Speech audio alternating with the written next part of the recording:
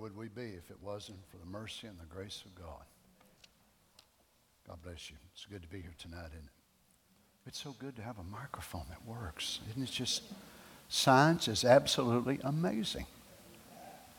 They have some stuff that really works. Other times it just makes you mad. You just want to take it off and throw it away somewhere. But you just got to keep patient with these guys. Let's give them a hand up there. Thank you, guys.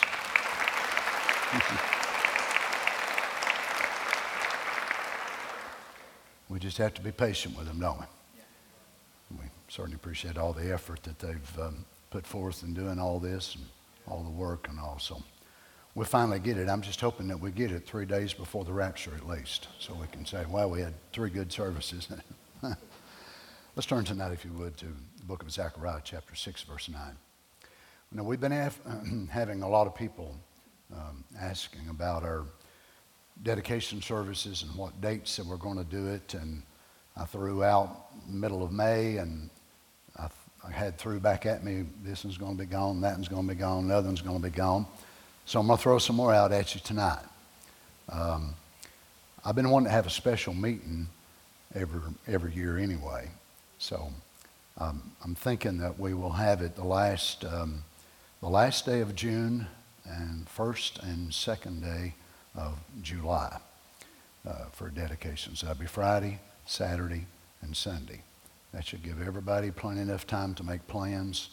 We got people from Canada, people from Europe, people from France, people from all over the United States that's wanting to come if it works out where they can. So maybe that'll give everybody enough time to where they can make plans to come. And of course, all the local folks are cordially invited. Y'all please come too. Amen. Zechariah chapter 6, verse 9. And the word of the Lord came unto me, saying, Take of them of the captivity, even of Heldai, of Tobijah, and Jaddai, which are come from Babylon, and come thou the same day, and go into the house of Josiah, the son of Zephaniah.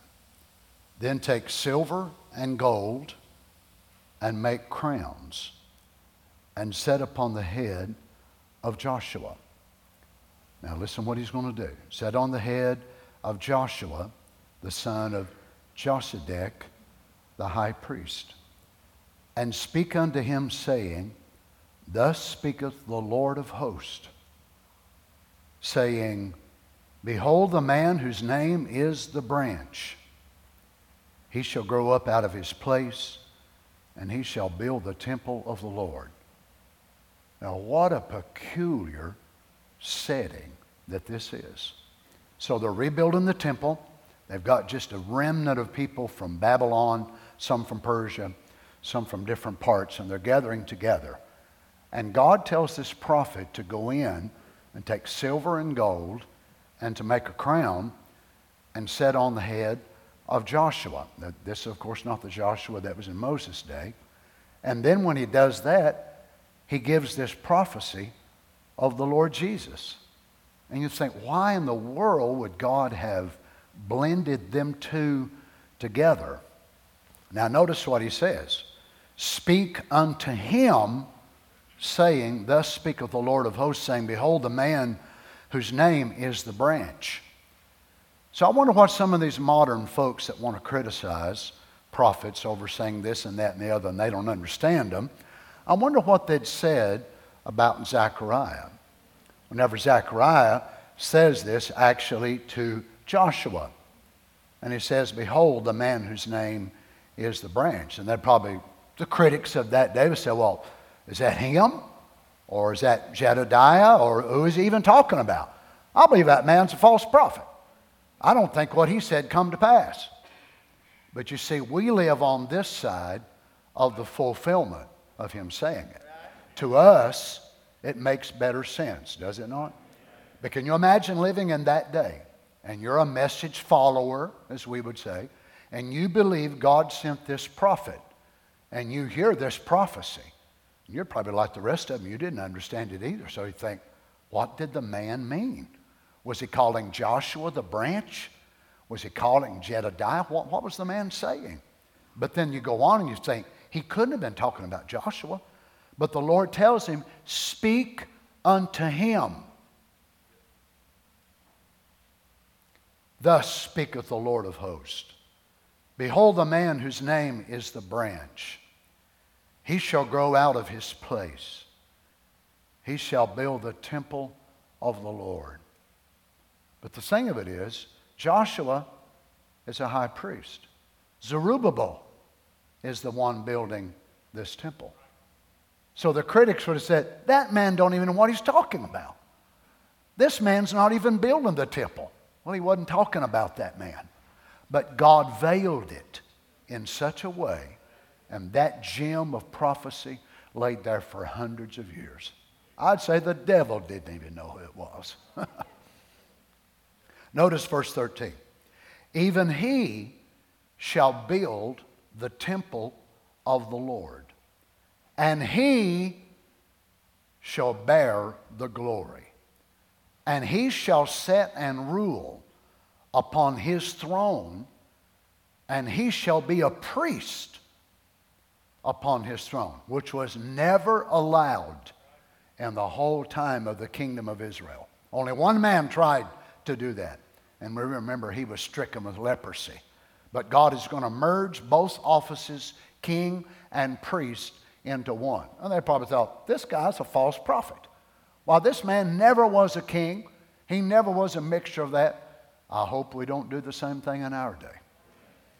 He shall be a priest upon his throne, and the counsel of peace shall be between them both. So the office of king and the office of priest will merge together in whoever this man is, and there will be reconciliation and peace in both of these offices. How many would like to be remembered tonight as we pray? I'd like for you to remember Carol tonight. She's not feeling well. She's at home sick. Also, my daughter Lish is sick, and Lance had some dental work, extensive dental work done today, so he's not feeling very well. Also, Brother Dan Dyer is needing prayer. Who else with your hand up before the Lord? God bless you. Can we just take these requests before the Lord? Heavenly Father, we are so blessed tonight to be once again in this place that you have given us. We thank you for it, Jesus. We thank you, Lord, that we not only have a nice place to be able to come and worship, but what makes it so wonderful is that you are here. It wouldn't make any difference how nice it was, how pretty it was, how clean it was, how brand new it was. If you don't show up, then we sort of want to be here. But we know as long as you are here, that's what makes it church. So, Father, we bring our needs, our requests, our desires before you. You've told us that we could approach the throne of grace through the shed blood of the Lord Jesus. And we believe that our prayers will be answered according to the will of God, and they will be accepted through the blood of the Lord Jesus Christ. So we bring the needs that I have mentioned. Also, Father, the hands of the people that were uplifted. No doubt people sitting at home, people streaming the service. We pray that you'd be mindful of them as well. I ask you, Father, that you would help me tonight. Help me to get out of the way. Lord God, hold my mouth to anything that would displease you. May I be so surrendered to the Holy Ghost that you can speak through me to your children to minister to their needs. And we'll give you the praise for it all. In the name of the Lord Jesus, we ask it. And the saints said, amen. Amen. God bless you. You may be seated. I've been studying prophecy for the most of my life. Whenever I was a Pentecostal preacher, the only book that I read was the Bible. So I committed a lot of the Bible to memory. So I could quoted it. Whenever I'd stand and preach, what little bit of understanding that I had, that's what I quoted. I didn't quote Malachi 4. I didn't quote Charles Spurgeon. I didn't quote Webster. I quoted the Bible. But as much as I loved it and as much as I quoted it, I was blind to much of the truth that I was quoting. And one day, God helped me to realize that there was more to His Word than just being able to quote it.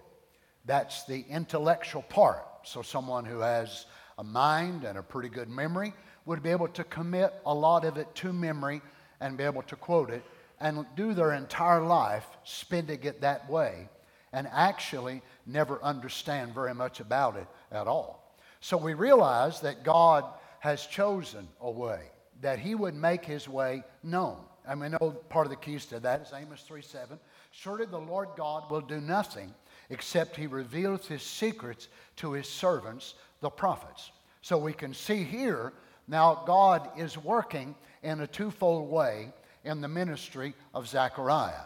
Now, Zechariah was one of the restoration prophets because they went down into Babylon there for 70 years, and God had told them under the ministry of Jeremiah that they would come back. And we know that Nehemiah, the cupbearer, he began to get a burden for the people of God. Remember, Nehemiah was not a priest. Nehemiah was not a prophet, but he was going to be a governor. So God needed these different administrations to go back to the land of Israel. Now, Ezra had already went ahead of him several years, and he's there as the foundation part, Ezra being a priest. So the priesthood is going to be essential. The lawgivers are going to be essential, but they also need a governor. So the governor is going to be Nehemiah. Nehemiah fulfills a great position in the work of God going on. But here is Zechariah, which is one of the restoration prophets, also during the same time frame, close to the same time frame of Malachi and also Micah. These brothers, these men, are called minor prophets of the Old Testament. And yet, because of that, because their book is quite short. But God had a lot to say under the ministry of some of these great men. And Zechariah was one of those that was able to write of the messianic prophecies of the first coming of the Lord Jesus and also of the millennium coming.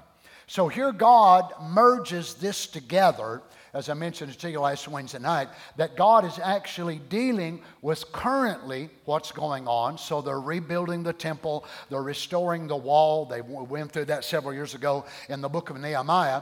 And now they're coming up to part of the crowning part. So what they're doing, God is prophesying by words, but God is also prophesying by symbols. Now, prophecy isn't always like this. Thus saith the Lord, tomorrow there will be an earthquake that will come down through Johnson City. It'll be a 7.5. All of you that live near the Carter County line, stay away from that. Now, that's prophecy. But yet there's also prophecy in the Old Testament that God would have someone like David that would get in the spirit of prophecy, and he began to prophesy in Psalms 22, verse 1. My God, why hast thou forsaken me? All my bones, they stare at me. And he goes on, and your David is actually in the passion of that prophecy. But yet, we don't have it written where any of the rest of the prophets acted quite that way. But yet, it was still prophecy. Then we have Joseph that never said, thus saith the Lord, one time. Not one time. But in Joseph's life was written types of prophecy. So Joseph never said, I am a type of the Lord Jesus, so I'm going to marry a Gentile wife. I am a type of the Lord Jesus, so my brothers will sell me. I am a type of the Lord Jesus, so my brothers will despise me because I'm spiritual. He never one time said that. But yet his prophecy was him acting out the very life of Christ itself. You see, it was Christ hid in Joseph. It was Christ hid in Abraham. It was Christ hid in many of the lives of the prophets. Now, what we see here is Christ again hid in a symbol of God telling this prophet to go down and take silver and gold and to make a crown and set it on the head of Joshua. But in reality, Joshua is not going to be the king of Jerusalem. But yet it is a symbol. Now what you look when you look at this and you realize that God is actually having him to make a crown for a prophetic carpenter.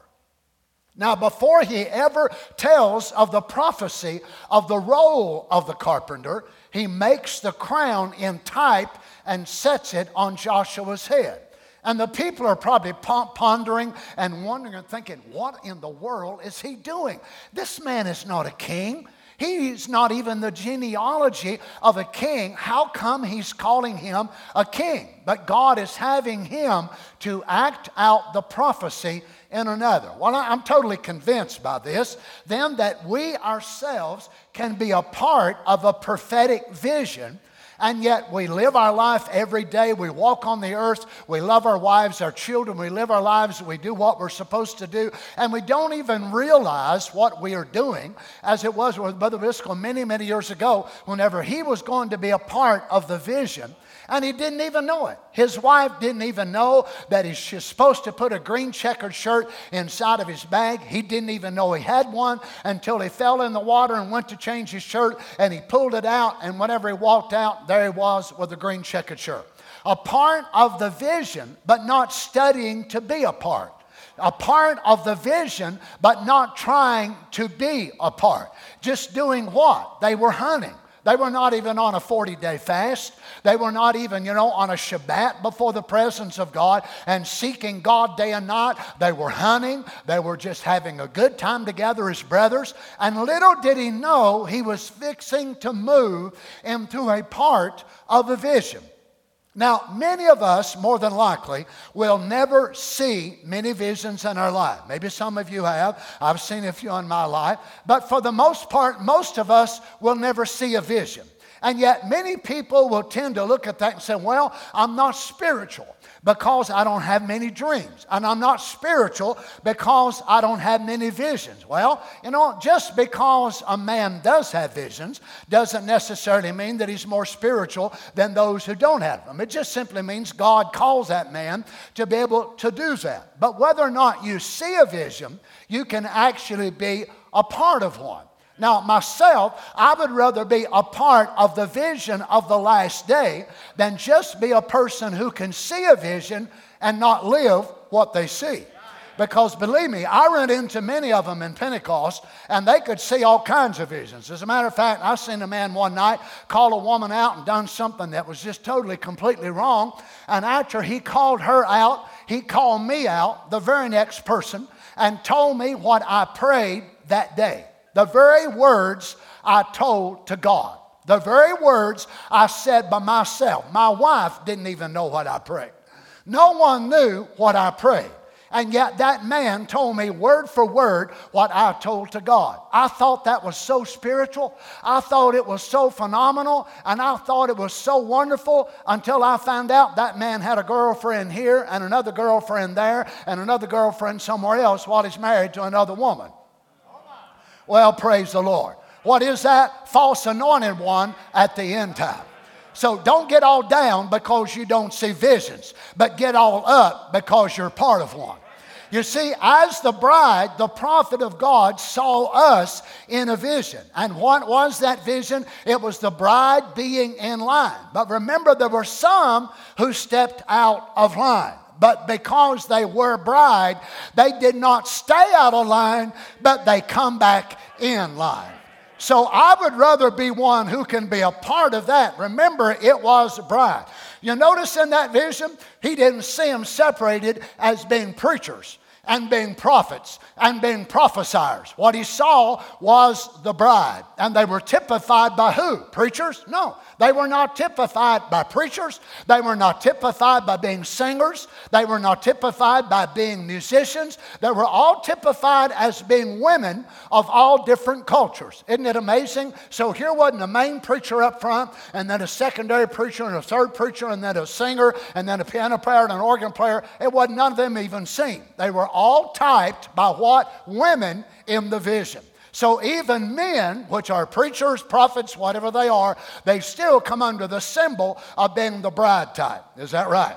And there they were identified as those who heard the voice of the message of the last day, and they got their eyes on the church, and when they did, they began to veer off and follow that church downward. And he screamed back, "Get back in line, get back in line." He comes back to himself, standing in the room, screaming to the bride to get back in line. I believe she come back in line. I myself desire to be a part of those in the vision. Anybody else here with me?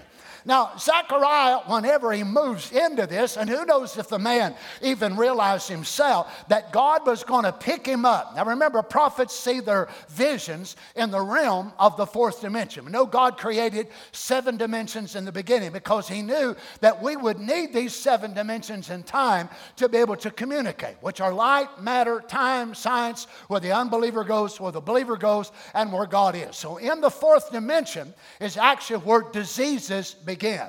In the fourth dimension is where television is. In the fourth dimension is where prophets see their vision. So in that realm, a prophet has the ability to be able to see a vision like having a dream with his eyes wide open. So he'll stand right there and look at you, Brother David Johnson, and see you as a 5-year-old boy, and then see you as the age you are now, and then maybe look ahead in your future and see you as a 70 or 75-year-old man. And it could go from one scene to another in a matter of seconds. How could he do that? It's beyond time travel. It's beyond light travel. It's fourth dimension travel. So he's moving in there, and he's able to see all of that, and that's why that gift is so absolutely perfect, because when God taps into that of a man who's called to be that, God made it so that that man cannot say error. Well, praise the Lord.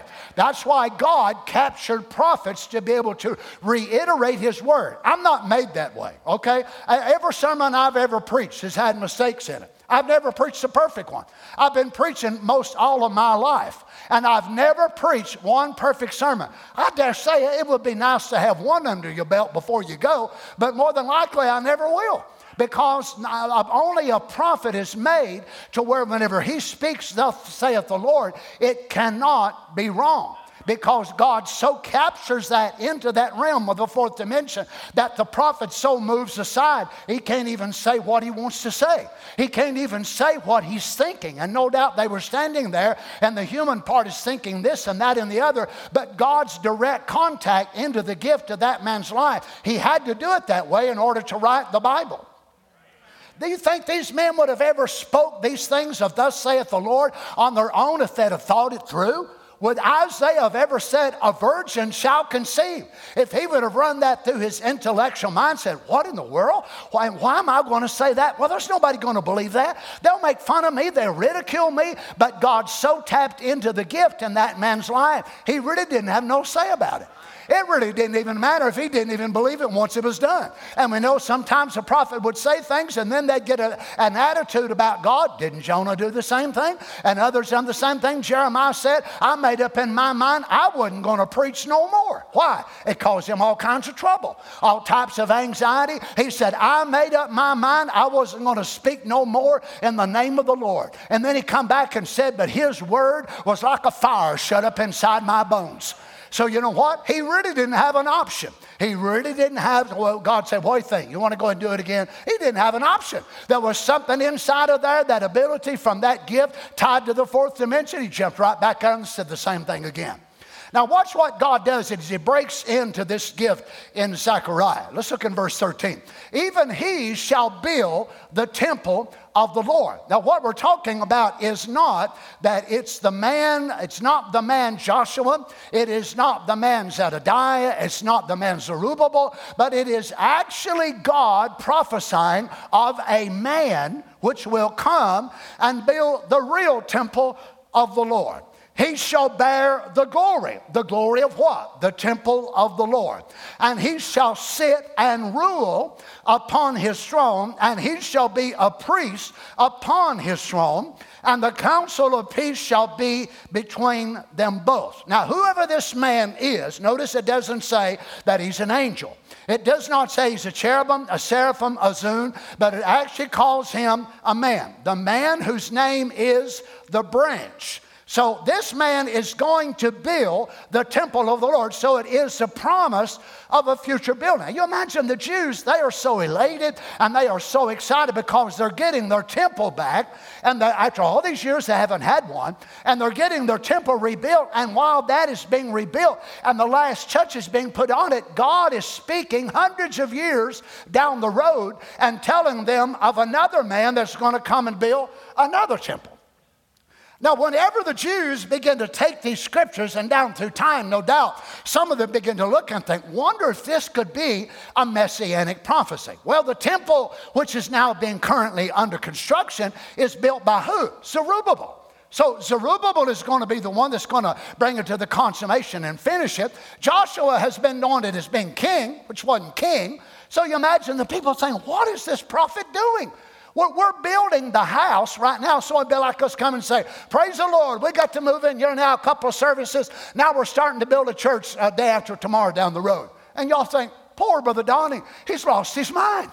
The poor guy, he's just flipped plumb out. You're saying, the poor man, there's something wrong with him. Well, here they are. They're so excited about building the house of God. And this prophet sent up and said, don't be too carried away with this, because there's coming a man that's going to build the temple of the Lord. And they're thinking, build the temple of the Lord? Well, this is the temple of the Lord.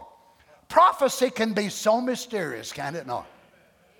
So the temple which he's building is not the one that Zechariah is prophesying about. It is going to be a spiritual temple, which is going to be what? The church of the living God. Yet the prophet Zechariah doesn't say it in those terms. Who knows if the man even knew what he was talking about or not? And no doubt the prophets did whenever they would say something in the name of the Lord, and they would write it down or have a scribe that would write it. Some of them couldn't write, so they would actually have a scribe that would follow them around. And they would write it. They would just put it down as they said it. And you imagine and say, well, what did I say? Well, you called that woman out and you said her name was so-and-so. And is that right?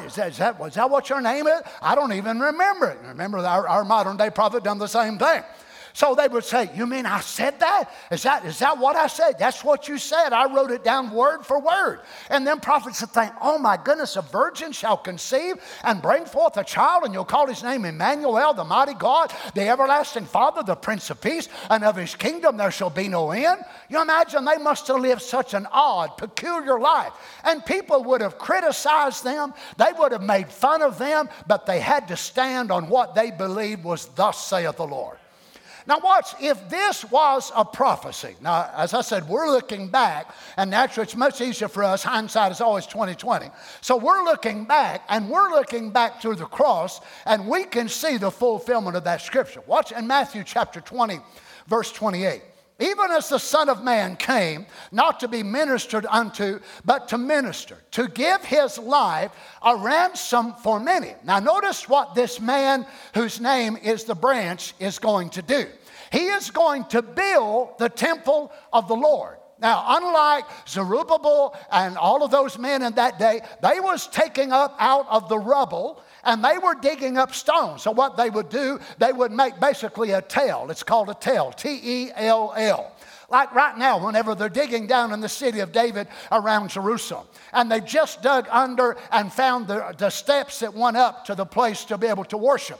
And they said these were the same steps the Lord Jesus would have walked upon. Yet they had to dig down like 22 feet under dirt and stone and rubble and all kinds of things. So what did they do? So instead of carrying all that rock away, they would just haul in more and level it out. Haul in more and level it out. So they would build one on top of another, on top of another. So they're digging down, and the more they dig, the more identity they find of who lived there. It's the same way with us. If we can dig past our traditions and our fears and all those sort of things and really find out who we really are.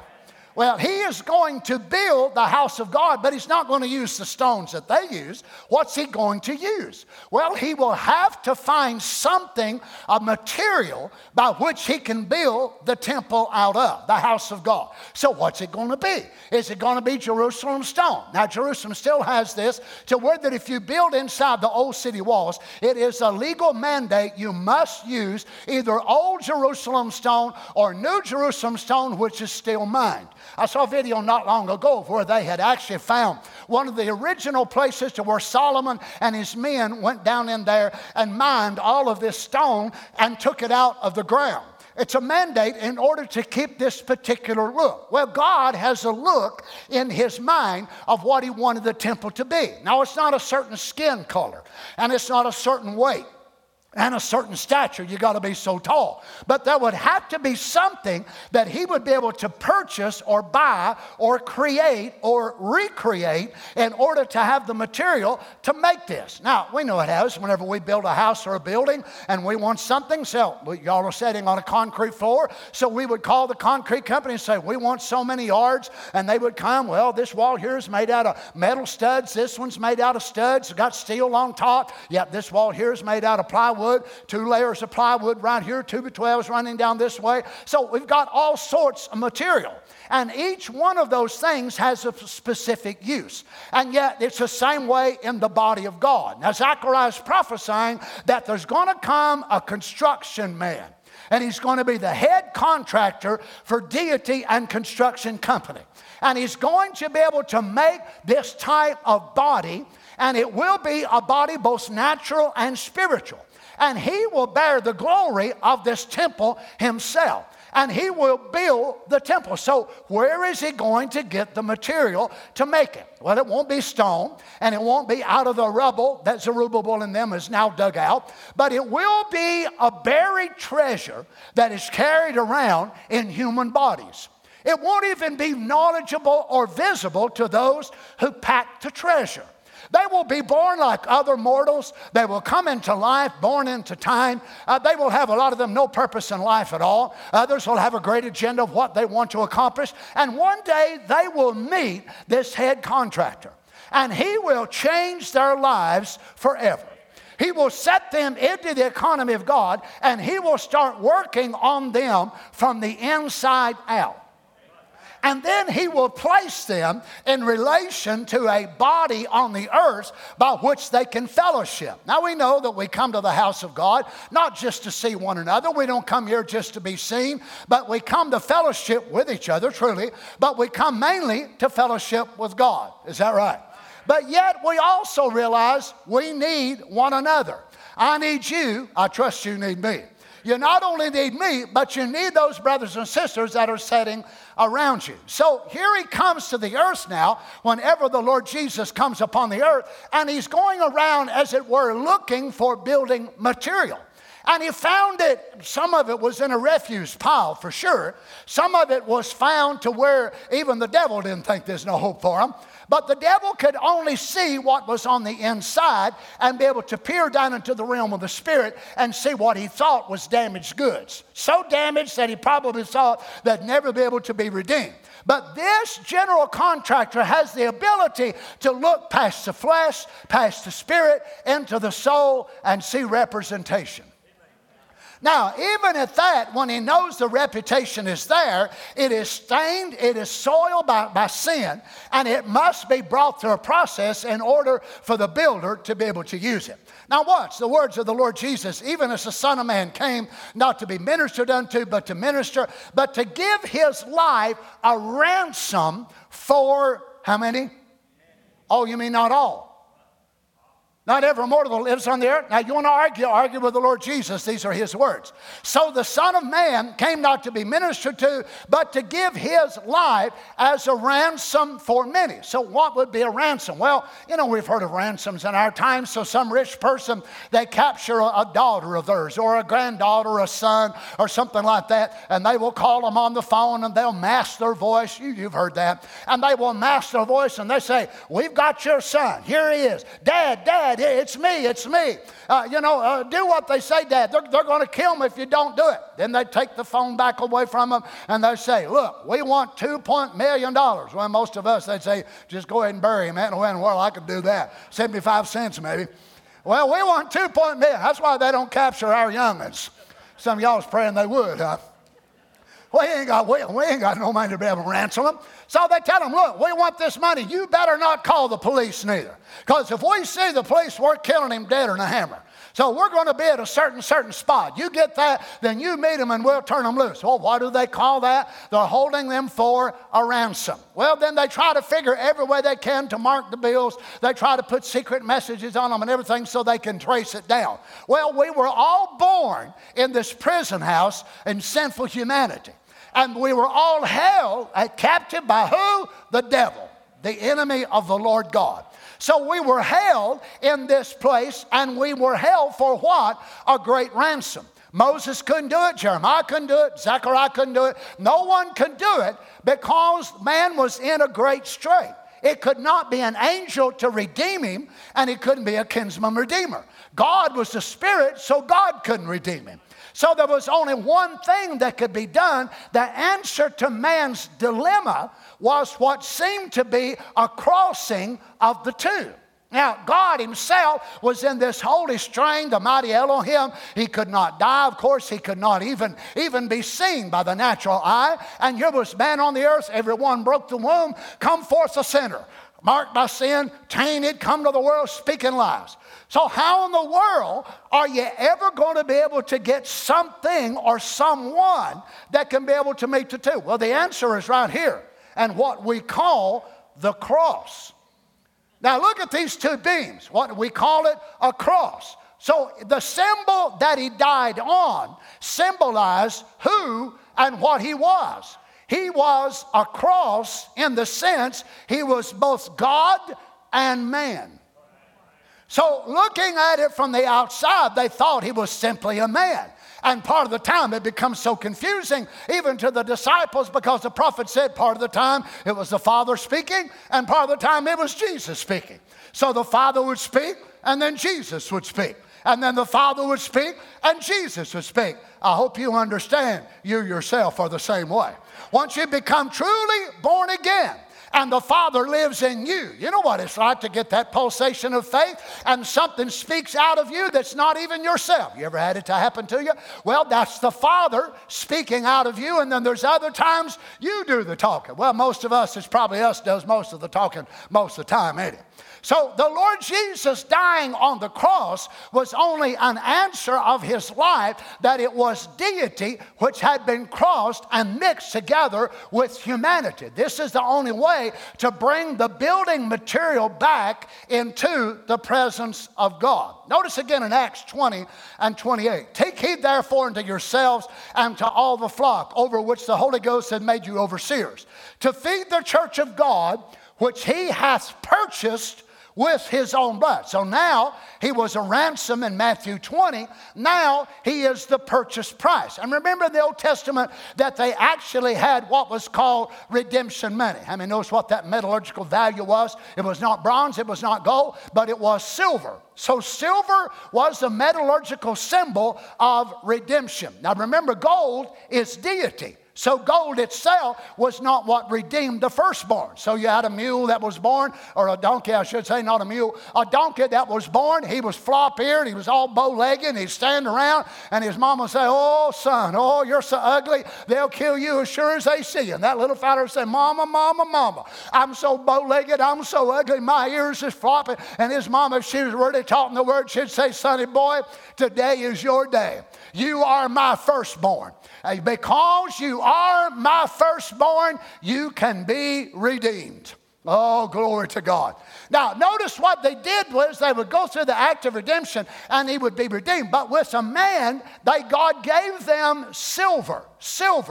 And they would be able to take that silver because God wanted the firstborn of all the tribes of Israel. But God said, "I'll tell you what I'll do. I'll let you keep your firstborn children, but you can redeem them from me. So buy them back from me and let silver speak on their behalf." So a firstborn son, which would be me, Don and Betty's firstborn, that when I was firstborn, by law, God had a claim on me.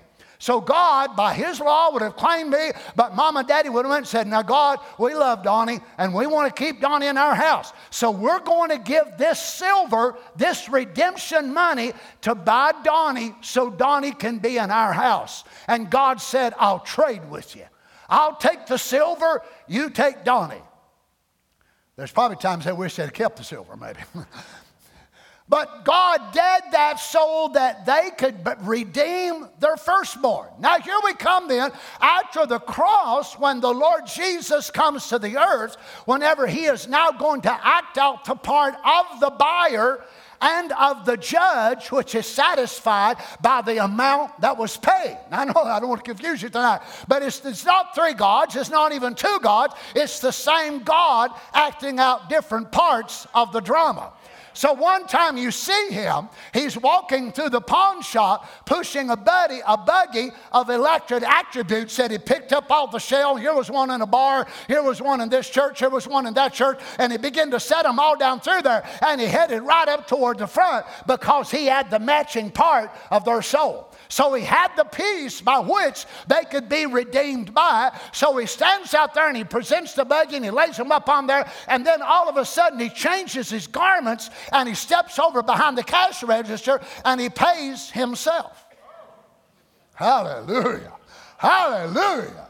So the justice of God was met in this human cross of deity and humanity, and the justice of God finally was met by what? Mercy. So mercy and grace kissed and embraced. You see, they had been divorced. They'd been apart for all these hundreds and hundreds of years. But through the marriage of deity and humanity, mercy and judgment met together in the person of the Lord Jesus. That's why you're sitting here tonight and could say, I am redeemed. I am redeemed. How? How is that even possible? Because the man whose name was the branch, he was able to come down and buy the material to build a church. 1 Corinthians chapter 6, verse 20. For ye are bought with a price. Now notice, I know people, especially in this age, don't like to be told what to do. You know, well, you shouldn't dress this way, you shouldn't do that, you shouldn't go there, you shouldn't do this. People don't like it. They just don't. They just don't like it. But remember, you are bought with a price, and in reality, you are not your own. Well, I want to do what I want to do. Well, that tells me then you don't understand redemption. Now, this Gatorade was bought. I'm not sure who bought it, but I'm glad they did. They bought this Gatorade. A price was paid for this Gatorade.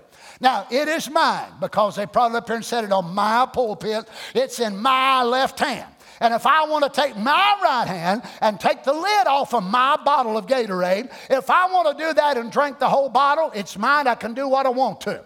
If I want to take the lid off, it's getting pretty warm. I don't like warm Gatorade. So if I want to take the lid off and take it to the back and pour it down the sink, I can do that. Why? Because it is mine. You are not your own, but you are bought with a price. And what for? For the house of God. Well, I've got my own life. I've got my own agenda. No, you are not here for your own agenda. I'm not here for my own agenda. I am here to serve His purpose. Praise the Lord. And He bought us with the price, and therefore He will put us where He wants us. Oh, glory. Ye are bought with a price, therefore glorify God in your body. And in your spirit, which are God's. 1 Corinthians 7:23, ye are bought with a price, be not ye the servants of men. This is why you don't owe your allegiance to men. You don't owe your allegiance to the world. You belong to the Lord Jesus Christ. Now He prepares them. He buys them, and then He prepares them. He renews them by His grace. And He begins to form and shape and polish them in order to fit in the predestinated slot that He ordained them to walk in. Now, for many of us, it will be totally different than what we want. It'll be totally different than what we thought. But I want you to notice, in the book of Genesis, we find a conveying of God and where He was. After man fell, God walked with His people. Now notice this verb. And Enoch walked with God after he begat Methuselah 300 years, and he begat sons and daughters. Verse 24, Enoch walked with God, and he was not, for God took him. Genesis 6:9, these are the generations of Noah. Noah was a just man and a perfect in his generation. And Noah walked with God. So notice then what we find in the book of Genesis. We find God walking with men. This is the relationship that God chose up in the book of Genesis. Again, we see God now changing in the book of Exodus. So we move from Exodus and we move over Genesis rather to the book of Exodus. Exodus chapter 25, verse 8. And God said, let them make me, speaking to the children of Israel, let them make me a sanctuary that I may dwell among them, not walk among them. Now watch, God is now entering and bringing the people into a different dispensation. So it's no longer that God will just walk among them, but God wants to dwell among them. Look at the meaning of this word. To settle down, abide, reside. So God wanted to settle down. You imagine. God wanted to settle down. So God said, Moses, let them build me a house so I can come down and I want to dwell with them. Can you imagine Almighty God wanting to come down and hear the people? So he's going to be in this tent and the people are going to be sitting on all four sides according to their tribal banner. So they will sit there, and God was on the inside, this Shekinah presence of God. And God's hearing them talking about trading goats and milk cows. God's hearing them talking about raising their onions and their taters and their maters. And God's hearing them talking about their family problems. And God's hearing them talking about all these domestic things of life. Why? Because God wanted to dwell among them. He wanted to come down and not just walk with an Enoch and walk with a Noah and walk with this man and that man, but God wanted to be right there amongst them and just hear what they're talking about. Lord have mercy, children. Can you imagine the great eternal wanting to be a part of our life? I believe he wants more than that today. I don't think he just wants to come in here 2 or 3 times a week. I think he wants to be with us every day of our life, Brother Paul. I think he wants to be right there. He wants to be a part of your life, a part of your family, a part of your house, a part of everything that you do in life. He wants to be a part of that. People make God this creature that's way out yonder somewhere that does not even concern himself with our problems. That is a lie of the devil. He is concerned about your troubles. He is concerned about your problems. He's concerned about your bills. He's concerned about your shortcomings. He's concerned about you.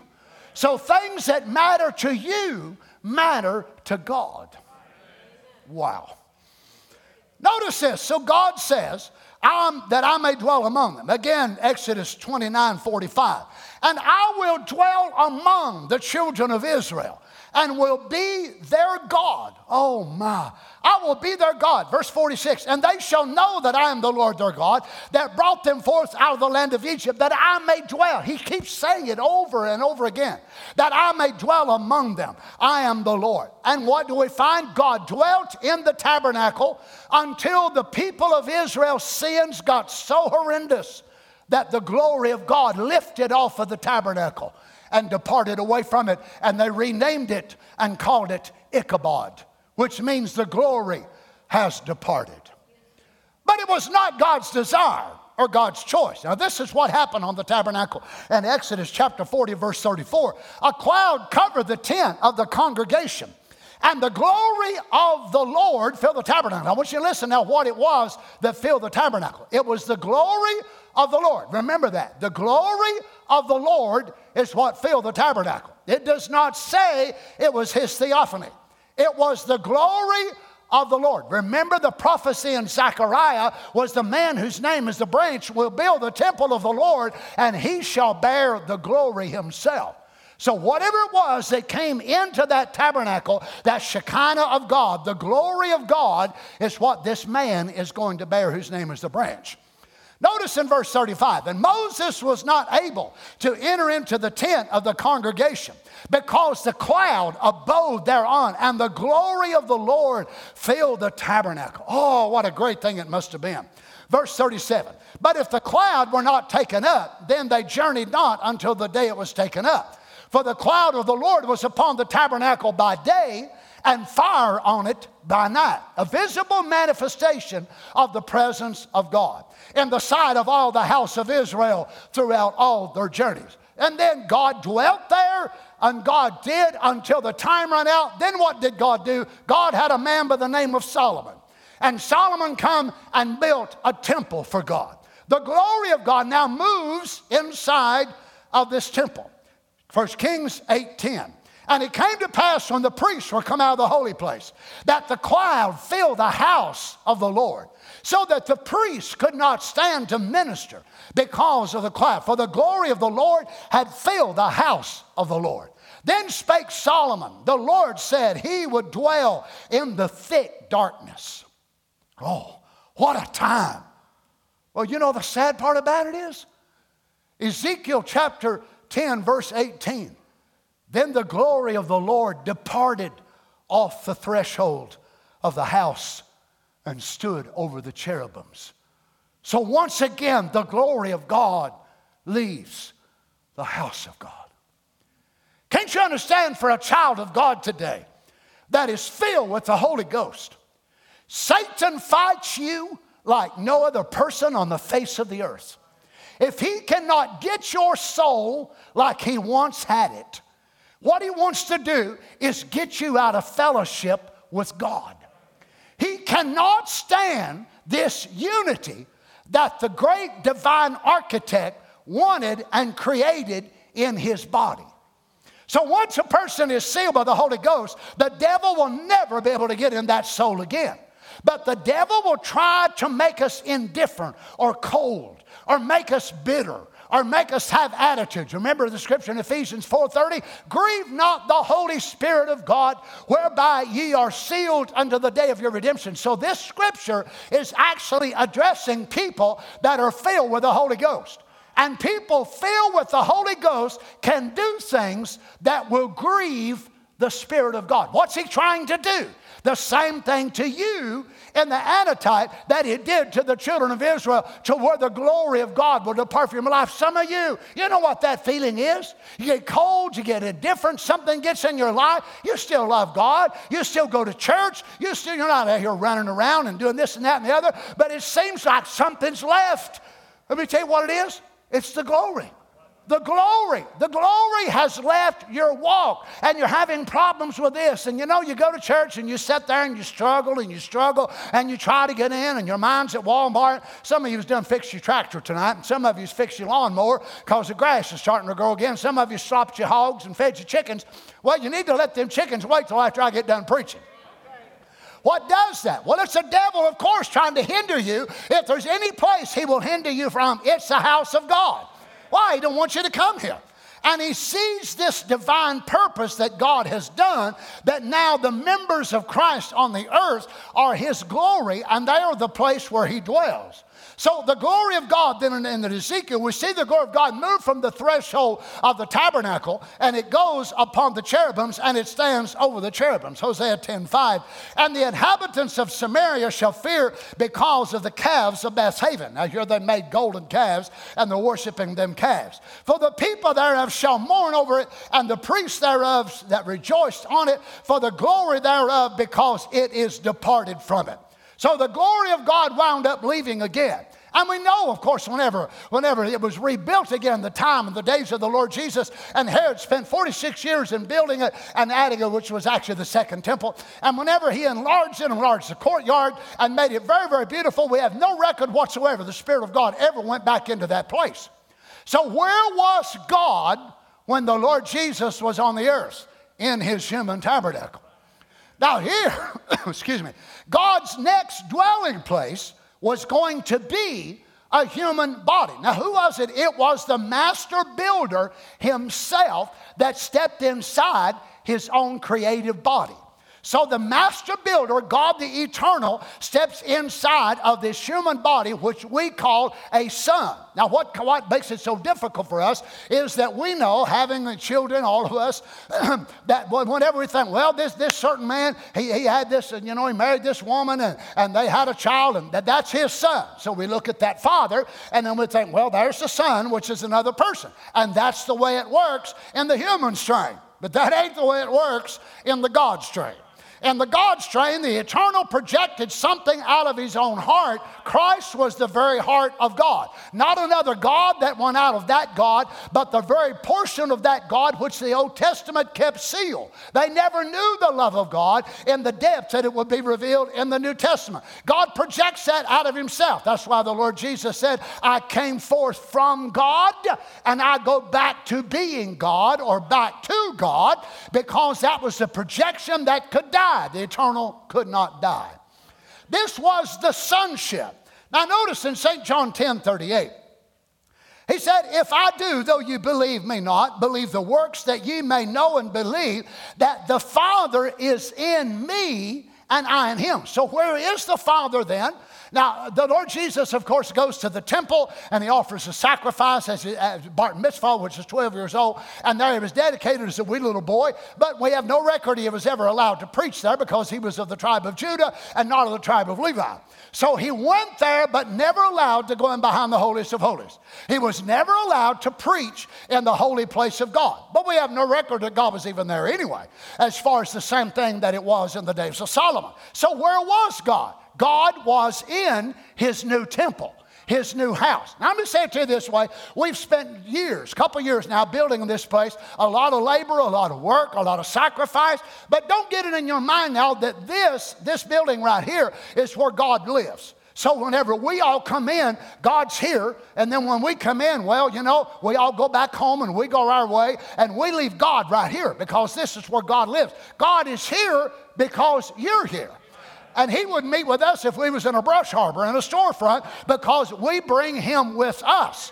So it's not like that the presence of God, we honor and we reverence this because this is where we worship him, of course. But you bring him and I bring him and you bring him and you bring him and you bring him. So you bring your lick of fire, and that's why we need one another. You understand?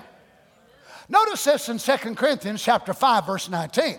To wit, that God was in Christ reconciling the world to himself. So here God was in his human temple. God was in Christ reconciling the world to himself, not imputing their trespasses unto them, and hath committed unto us the word of reconciliation. Now he goes on the next verse and says he's also given to us the ministry of reconciliation. So now God is having men who are called to preach the gospel, and they are carrying out the same thing the master carpenter started 2,000 years ago. That's why the devil hates God-called preachers. Why? He knows God-called preachers ain't building a building for themselves. Now, Satan loves egotistical, anointed preachers because they're building their own little kingdom for their own little name, for their own little deal. But a real true man of God ain't building a Reagan kingdom or a Spencer kingdom or whatever other kingdom. They're simply glad to be identified as a worker in the kingdom of Almighty God. Somebody tell me why in the world would I want to build a Donny Reagan kingdom and forfeit my rights into eternal life when I can be a part of the biggest kingdom that's ever been on the earth? But you see, I can't build a Reagan kingdom and build to the kingdom of God at the same time. There ain't no way. Totally impossible. It's got to be one of the other. And don't just look at me as a preacher. It's the same thing for you. You can build your own little life, your own little world, your own little kingdom. And then you'll give Jesus just a little bit of space of your life. Or you can give him your all. And you'll get rewarded at that day. Oh my goodness, it'll be beyond anything you can imagine in your mind. Notice in Colossians chapter 1, verse 14, in whom we have redemption through his blood, even the forgiveness of sins, who is the image of the invisible God. So the Lord Jesus was the temple or the house of the being which could not be seen. He is the seeable part of the unseen God. Praise the Lord. Who is the image of the invisible God, the firstborn of every creature. Colossians 2:9. For in him dwelleth the fullness of the Godhead bodily. So today, then, of course, beginning with Acts 2, he dwells where? In his church. Now, in the book of Acts chapter 7, verse 48, howbeit the Most High dwelleth not in temples or churches made with hands, as saith the prophet.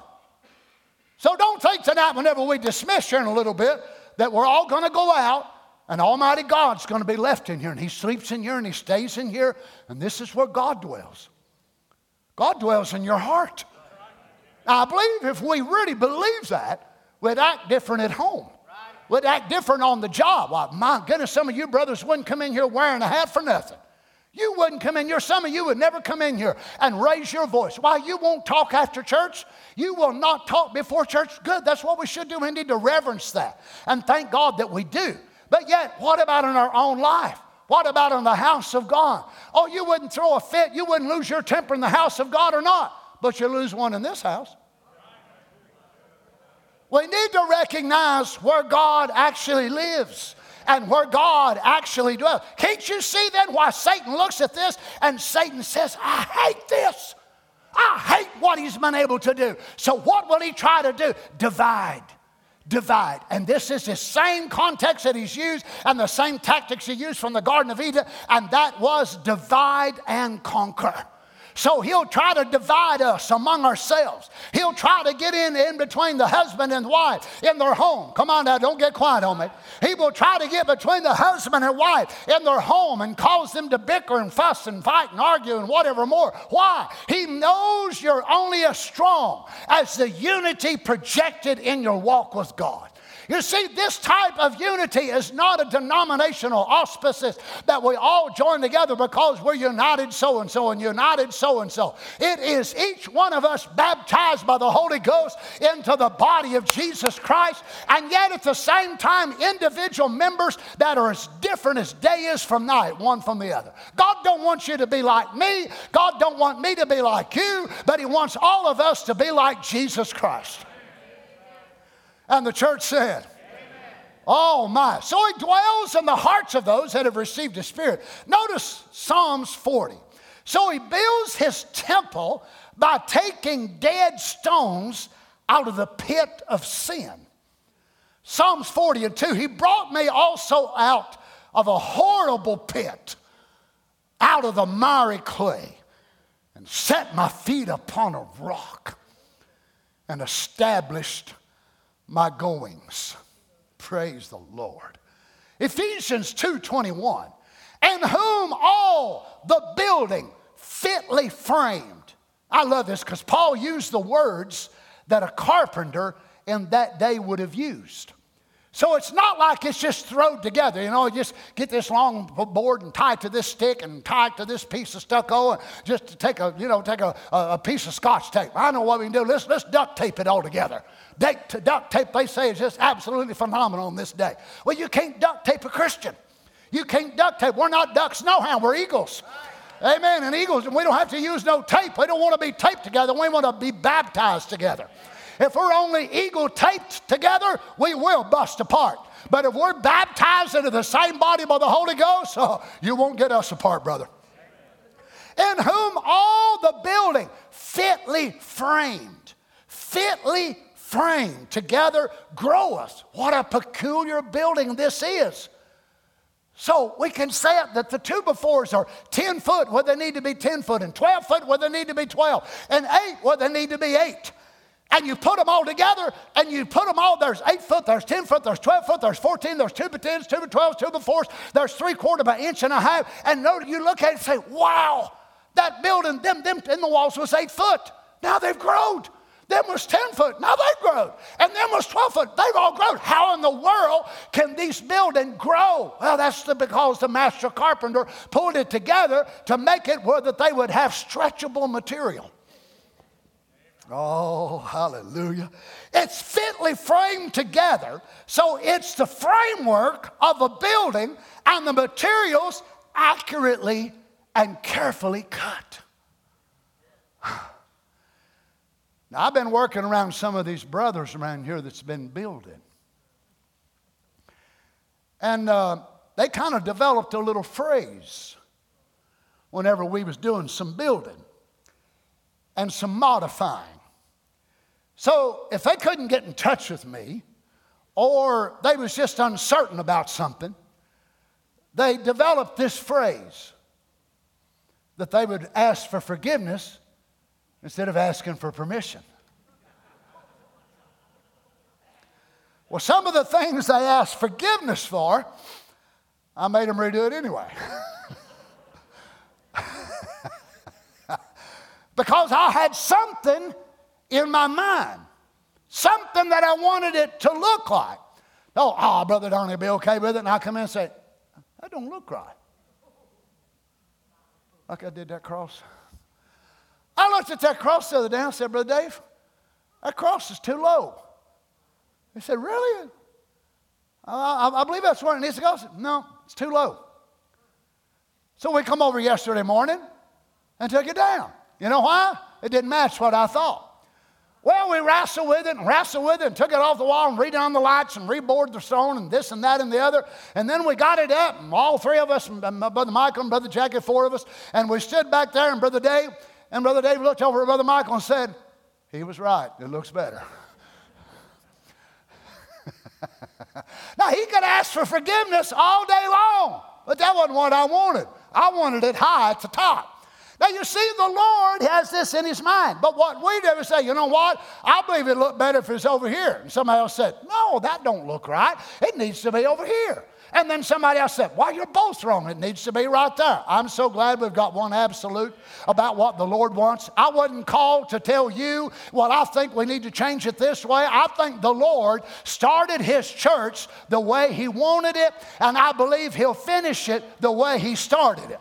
I don't think he started it out wrong. Well, I know some of the message people don't like it because it's built on an apostolic foundation, but I happen to love it because that's the way he started it. And I'll tell you one thing, if he wanted to start it out on playing tapes only, going to church, I figure he could have done that 2,000 years ago. So if he started it out with preachers filled with the Holy Ghost, casting out devils, healing the sick, and preaching the gospel, I don't figure he's going to close it down with preachers sitting down and push and play.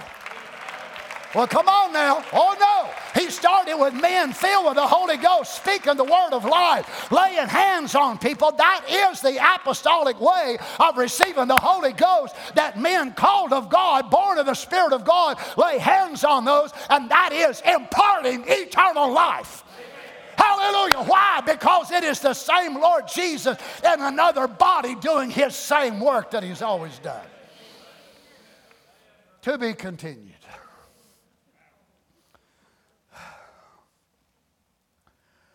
Oh, praise the Lord. Is it any wonder that Satan wants to do everything he can to divide us and separate us? It breaks my heart when I think about down in every age what he's done, how he's divided the people with doctrines and opinions and theology about this and that and the other. And these people take this side with this doctrine and won't speak to these people. And this one take this side and won't speak. And yet go into heaven and we can't even speak to one another on earth. What are we going to do? Y'all going to walk down the street and you meet that person from that other church? I ain't walking down that street. I'll tell you one thing right now. I ain't going to do it. If you got that attitude, you won't be there. And if they got that attitude about you, they won't be there neither. Come on, children. Don't you see why Satan wants to divide us? Can't you see why he wants us to have hard feelings in our heart against this one and that one and the other one we go to church with, even in our own family? And you know as well as I do, it don't take 57 members of a family to get all 57 out of sync. All it takes is one. All it takes is one member of a family getting out of harmony with the rest of the family, and they can cause more trouble than 50 people can try to fix. Well, praise the Lord, Brother Donny, preach it. It's the truth. Satan knows how to do this, but I'm going to go ahead and tell him and tell you, Satan, you are defeated. He's tried for 2,000 years to destroy this house of God. He will never do it. He burned them. He fed them to lions. He crucified them. He divided them by denominations. God sent a prophet, and he's divided this message all down through the time. He's done exactly the same thing, but he never has or never will stop the work of the living God, because our God is greater. Our God is bigger. Our God is stronger. Amen. Forgiveness and love, His mercy is bigger than the devil's contention and discord. Amen. How many believes it? How many believes God will have a people around the world that will fulfill His word? All hell will never stop it. Oh, praise the Lord. That thing go off? Well, he got mad, didn't he? We got a sister that wants to come be baptized tonight. First one to be buried alive in the baptismal pool. I hope. There's all kinds of them. You believe what you want to. I don't believe we're just here. I don't believe we're just here so we could have a new place to come. God has a reason for us being here. There might be a little sheep wandering around out here somewhere, We're going to reach them by God's grace. Hallelujah. How many believes it with all your heart? Oh, don't you love him? Let's sing something together, Harris. They come and prepare for the baptism. Brother Joe, you taking care of that? All right. Praise the Lord. I wonder, let's just bow our heads while they're coming and preparing for that. How many of you say, Brother Donny, with all my heart, I want to be in my place. I want to be in my place in the body. Well, see, I'm not important. If God placed you in the body, you are important. And nobody can take your place. I'm not rich. You don't have to be. I ain't either. Well, I ain't handsome. I mean, you both got something in common there. Well, in my family tree, this, that, and the other. If God called you, you're a part of us. And we need you. Each of us pulling together for the purpose of God, to see what God is going to do. Oh, praise the Lord. Heavenly Father, we thank you tonight for your word, Lord. We ask you, Lord Jesus, that you would help us. Father, what a thing we have before us tonight. To see your great program that has unfolded since the dawn of time. To see what you had in your mind before the world began. Satan no doubt thought he had messed it up for good in the Garden of Eden. He thought when he got Abraham down into the land of Egypt, you'd turn your back on him. He thought when he got Moses, you'd forsake him. Every turn of the journey, the failures of men never overrode the sovereignty of God, but vice versa. We're so thankful that you allowed that clause in your covenant for your sovereignty. You knew it would be necessary from time to time to intervene. I think, Lord, of our prophet messenger himself, pulled his gloves off after the death of his wife and daughter, couldn't stand life no more. Pulled his gloves off on the power line, up the power pole, going to put his hands on those wires and take his own life. But the mercy of God, the sovereignty of God, overrode his human weakness. Thank you, Father. Thank you, Father. When he was going to take his life again, the sovereignty of God. No doubt there's people standing here tonight. If your sovereign grace had not intervened, they wouldn't even be here tonight. Oh God, we believe we are called for a purpose. And all hell cannot stop that purpose. Father, may you help each of us that we can find our place. I believe with all of my heart, and many of them have. But we know once we find it, like the children of Israel, they fought for years to get their position. Then after they finally gained the ground that they were able to reach in that day, then they had to change their mindset. And they had to fight to keep what they already fought to get. So many of us, Lord, we may find ourselves fighting to keep something that we think, my goodness, I overcome that years ago. Why in the world am I here again? Because now we're defending what is already ours. And Satan trying to bring depression or sadness or maybe some besetting sin back on people's lives that they were delivered from years ago. There's nothing but him. We know when the children of Israel conquered the land in Palestine south first, and then they began to move northward. And by the time they moved northward, it took them years to be able to take it all. And by the time they come back, whenever Caleb come to receive his mountain, they had run the giants out of that land. But after years, they moved back in. And what did Caleb find? Them giants had moved right back into that same land. Now he's confronted with some of the same things that they dealt with years before. But he said, give me my mountain. Lord God, I pray in the name of Jesus, you'd help each of us tonight. Father, maybe that mountain is peace. Maybe that mountain is healing over a disease. Maybe it's a sister going through the change of life. Some days she don't even know who she is. Some days she struggles even with her sanity. But Father God, in the name of Jesus, I pray you'd give my sisters that claim. Lord, as Carol and I ran into a sister the other day that dealt with COVID and lost a bunch of her hair. And as we talked to her there in the store, the tears trickling out of her eyes down her cheeks because of losing her hair. Father, I pray not only for her tonight, but every other one. And you know, I've prayed for many of them after dealing with COVID. In the name of Jesus, I resent that devil attacking our sisters, even some of our brothers. Satan, leave them in Jesus' name. Hallelujah. We worship you tonight, Father. We want our ground.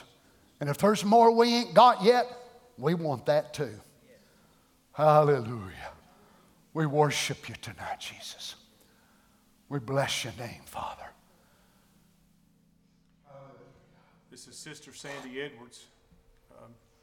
She's been coming for quite some time now with Brother Keith. And she told me she was baptized when she was 5 years old. But there's a lot of things she saw around her life that was happening that made her really question if it was even real, if it even worked, if it would even the right way to do it. And she came in here Sunday, and she said when Brother Donny was preaching, she said it was just her and him. The Lord speaking. And I told her, I said, it's the great thing about God. You can have 500 people in here hear the same sermon, and God will speak to 500 different needs. That's just the way He is. And I was standing outside talking to her, and I explained to her, I said, we can't search for God. God is unsearchable. We don't have that ability, but it's God that finds us. It was by purpose that God led her here. It was by purpose that God spoke to her.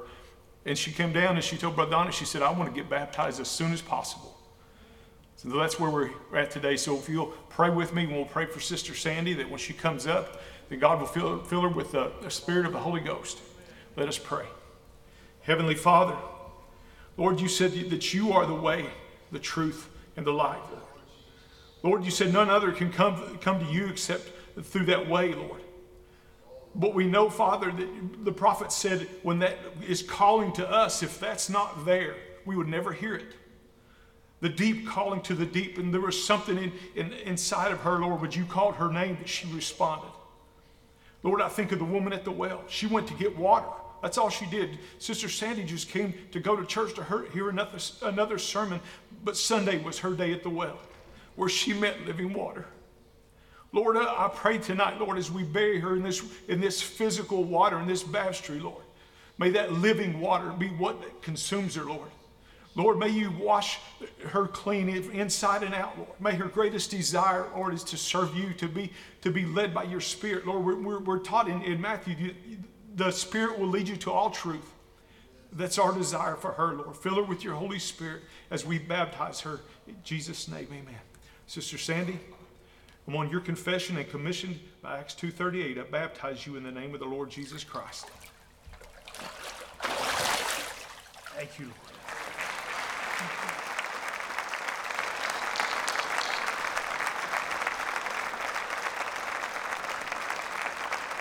Praise the Lord. Men and brethren, what must we do to be saved?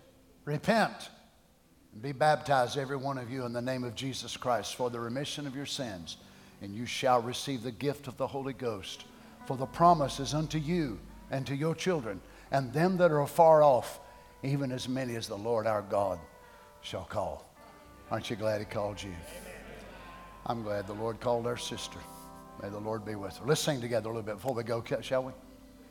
When I think about Hallelujah. the Lord, Yes, Lord. how He saved How He saved me. raised me, fill me with the Holy Ghost, how He healed me to the uttermost.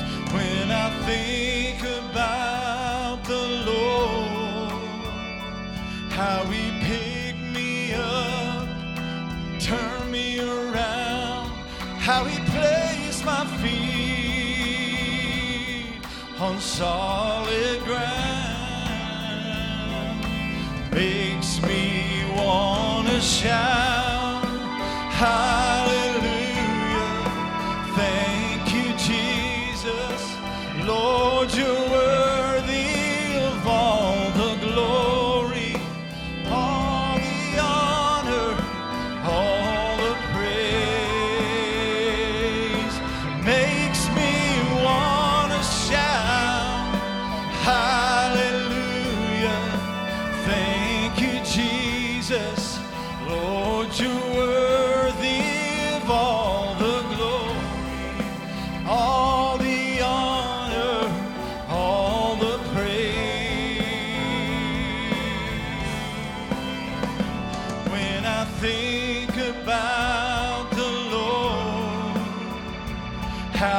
saved me, how he raised me, how he filled me with the Holy Ghost, how he healed me to the uttermost.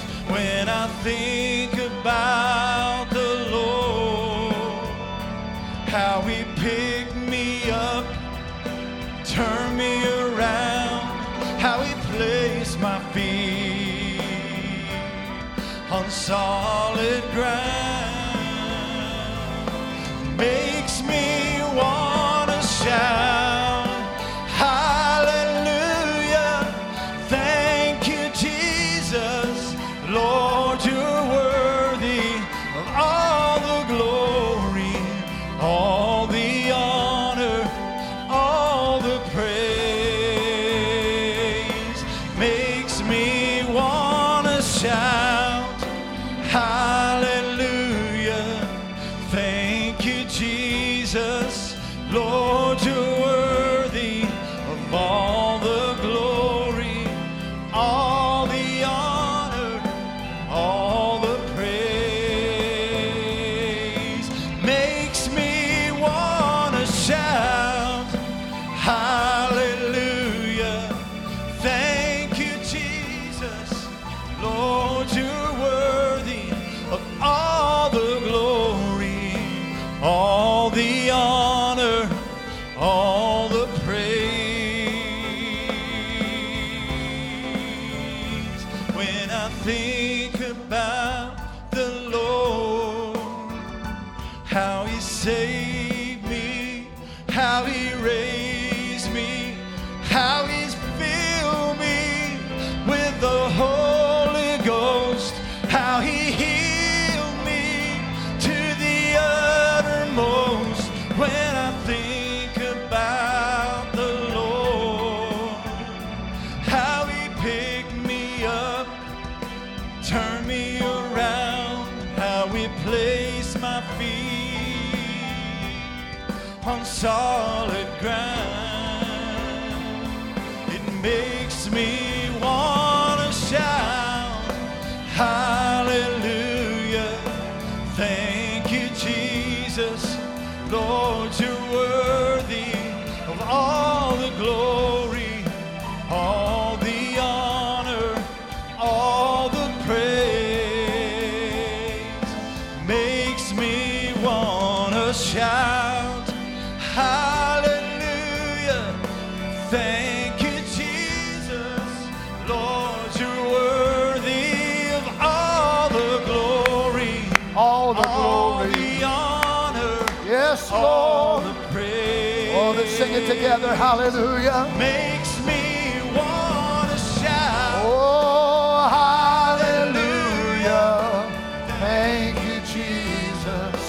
Lord, Oh, hallelujah, Lord. We bless your name, all Father. the glory, All the glory, all the honor, all the honor, all my praise. all my praise. Makes me wanna Oh, let's shout, worship him, saints.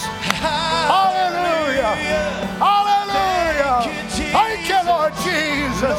We worship you tonight, Lord God. all the glory, All the all glory. the honor, Oh, the hallelujah. praise. Praise. Thank you, Makes Jesus. me wanna shout. Praise the Lord. Praise the Lord. Praise the Lord Jesus. We worship you, Lord. We worship you, Jesus. Thank you, Lord. Thank you, Lord. Oh, we're grateful not only to be in the house of God, but we're grateful to be in the house of God. Hallelujah. Let's just sing something else, Harry. Let's just worship him a little, can we? Let's just take a few minutes before we go. Oh, my. This is our place. We sung this before. Let's This sing is it our again. place. Let's worship him. This is your house. Yes, Father.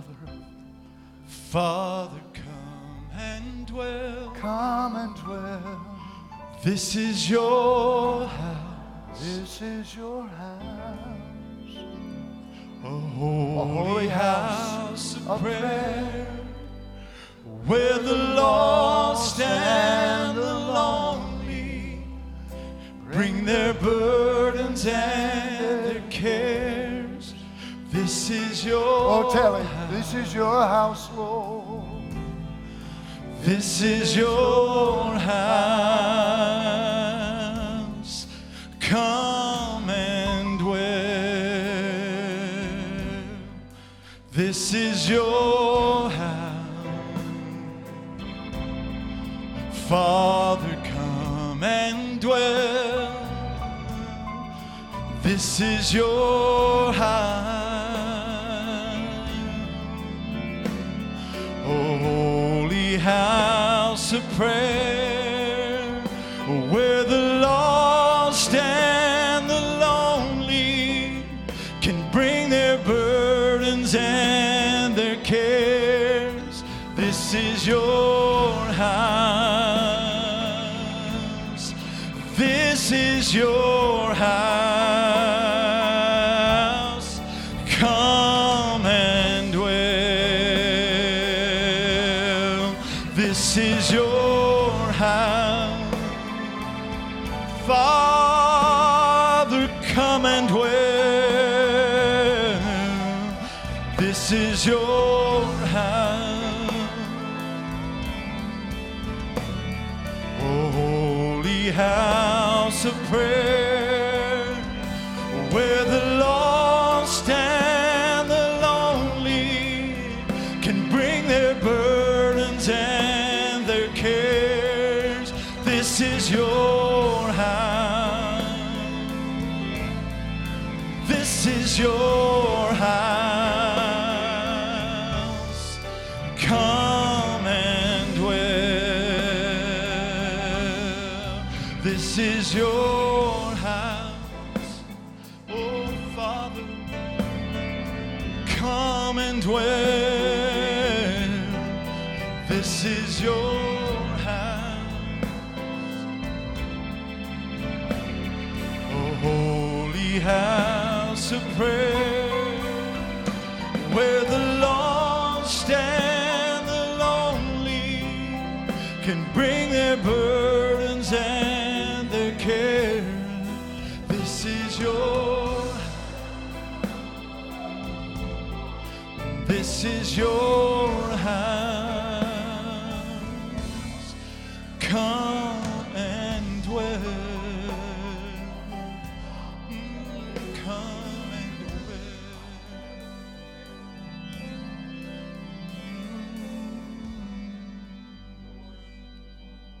Well, glory, glory, hallelujah. Oh, come on now, let's sing it to the Lord.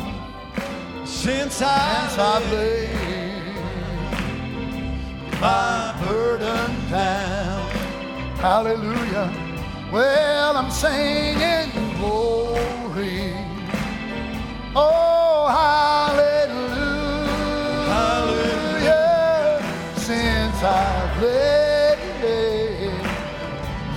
my burden down. How you feeling now? I feel better. Oh, so much better. Since I've laid my... Let's everybody sing it now. Oh, since I've laid them down, I feel better. Feeling so much better. Since I've laid my burden down. Well, yes, it's glory. glory, Glory, hallelujah. Oh, since I've laid my burden down. I wish somebody would help me sing it down with all your heart. I said it's glory. Glory, hallelujah.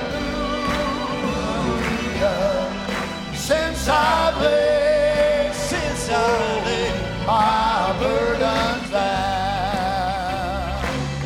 Well, I feel better. So much since I've laid, since I laid more of my traditions down. my heavy burdens down. Oh, I feel better, so much better, since I've laid, since I laid my burdens down.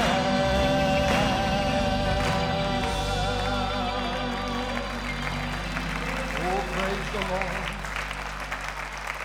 Hallelujah, hallelujah. Oh, we worship you tonight, Jesus. Thank you, Lord. Don't you love him, children? Don't you love church? Oh, it's amazing how you can go somewhere and get just whooped up one side and down the other, and you just get tore to shreds and walk out and feel so much better. Whoa, since I've laid my burdens down. Say, where you been there, brother? Oh, I've been to church. Feel better, so much better.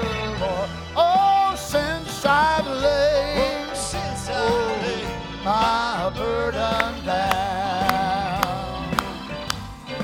Well, I'm feeling just like singing, since I've laid since I laid my burden down. Oh Lord, I'm feeling just like singing, since I laid my burden down. Friends don't treat me like they used to, since I laid my burdens down. My old friends don't treat me like they used to, since I laid my burdens down. But I'm feeling better, so much better, since I laid. Oh, since I've laid them down. Praise the Lord. Feeling better. Feeling better. Oh, so much better, since I've laid, since I laid my burdens down. Well, praise the Lord. I sat in the cancer specialty center today with my little girl, and I heard the doctor ask her, how you been feeling the last few days? And the smile comes over her face. She said, it's the best 3 or maybe 4 days, she said, that I've had in a long time. I'm feeling better. Praise the Lord.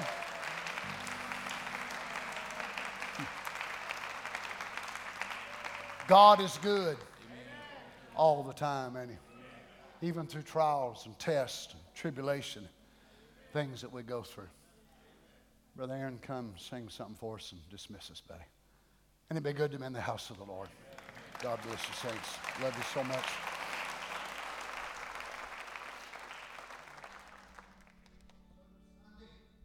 Expecting the Lord to speak to us.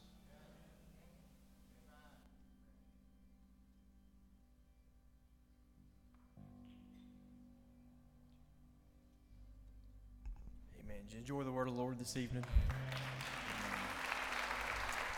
Let's just sing this little chorus as you go tonight. How great is our God. Amen.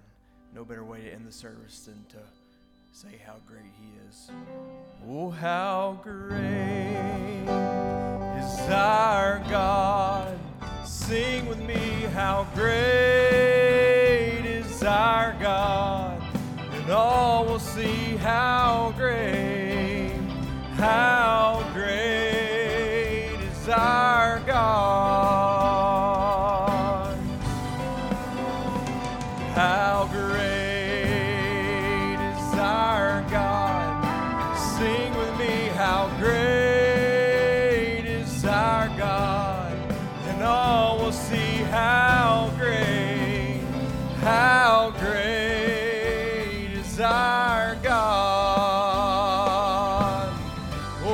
'cause you're the name above all names, worthy of our praise. My heart will sing how great is our God. Oh, you're the name above all names, worthy of our praise. Oh, my heart will sing how great is our God. How great is our God.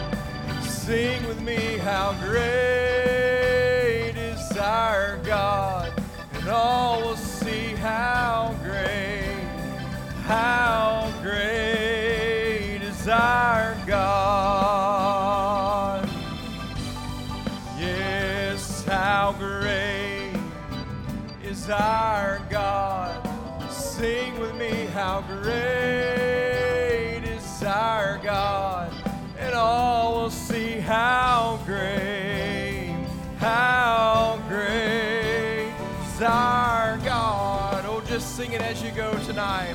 Oh, you're the name above all names, worthy of all praise.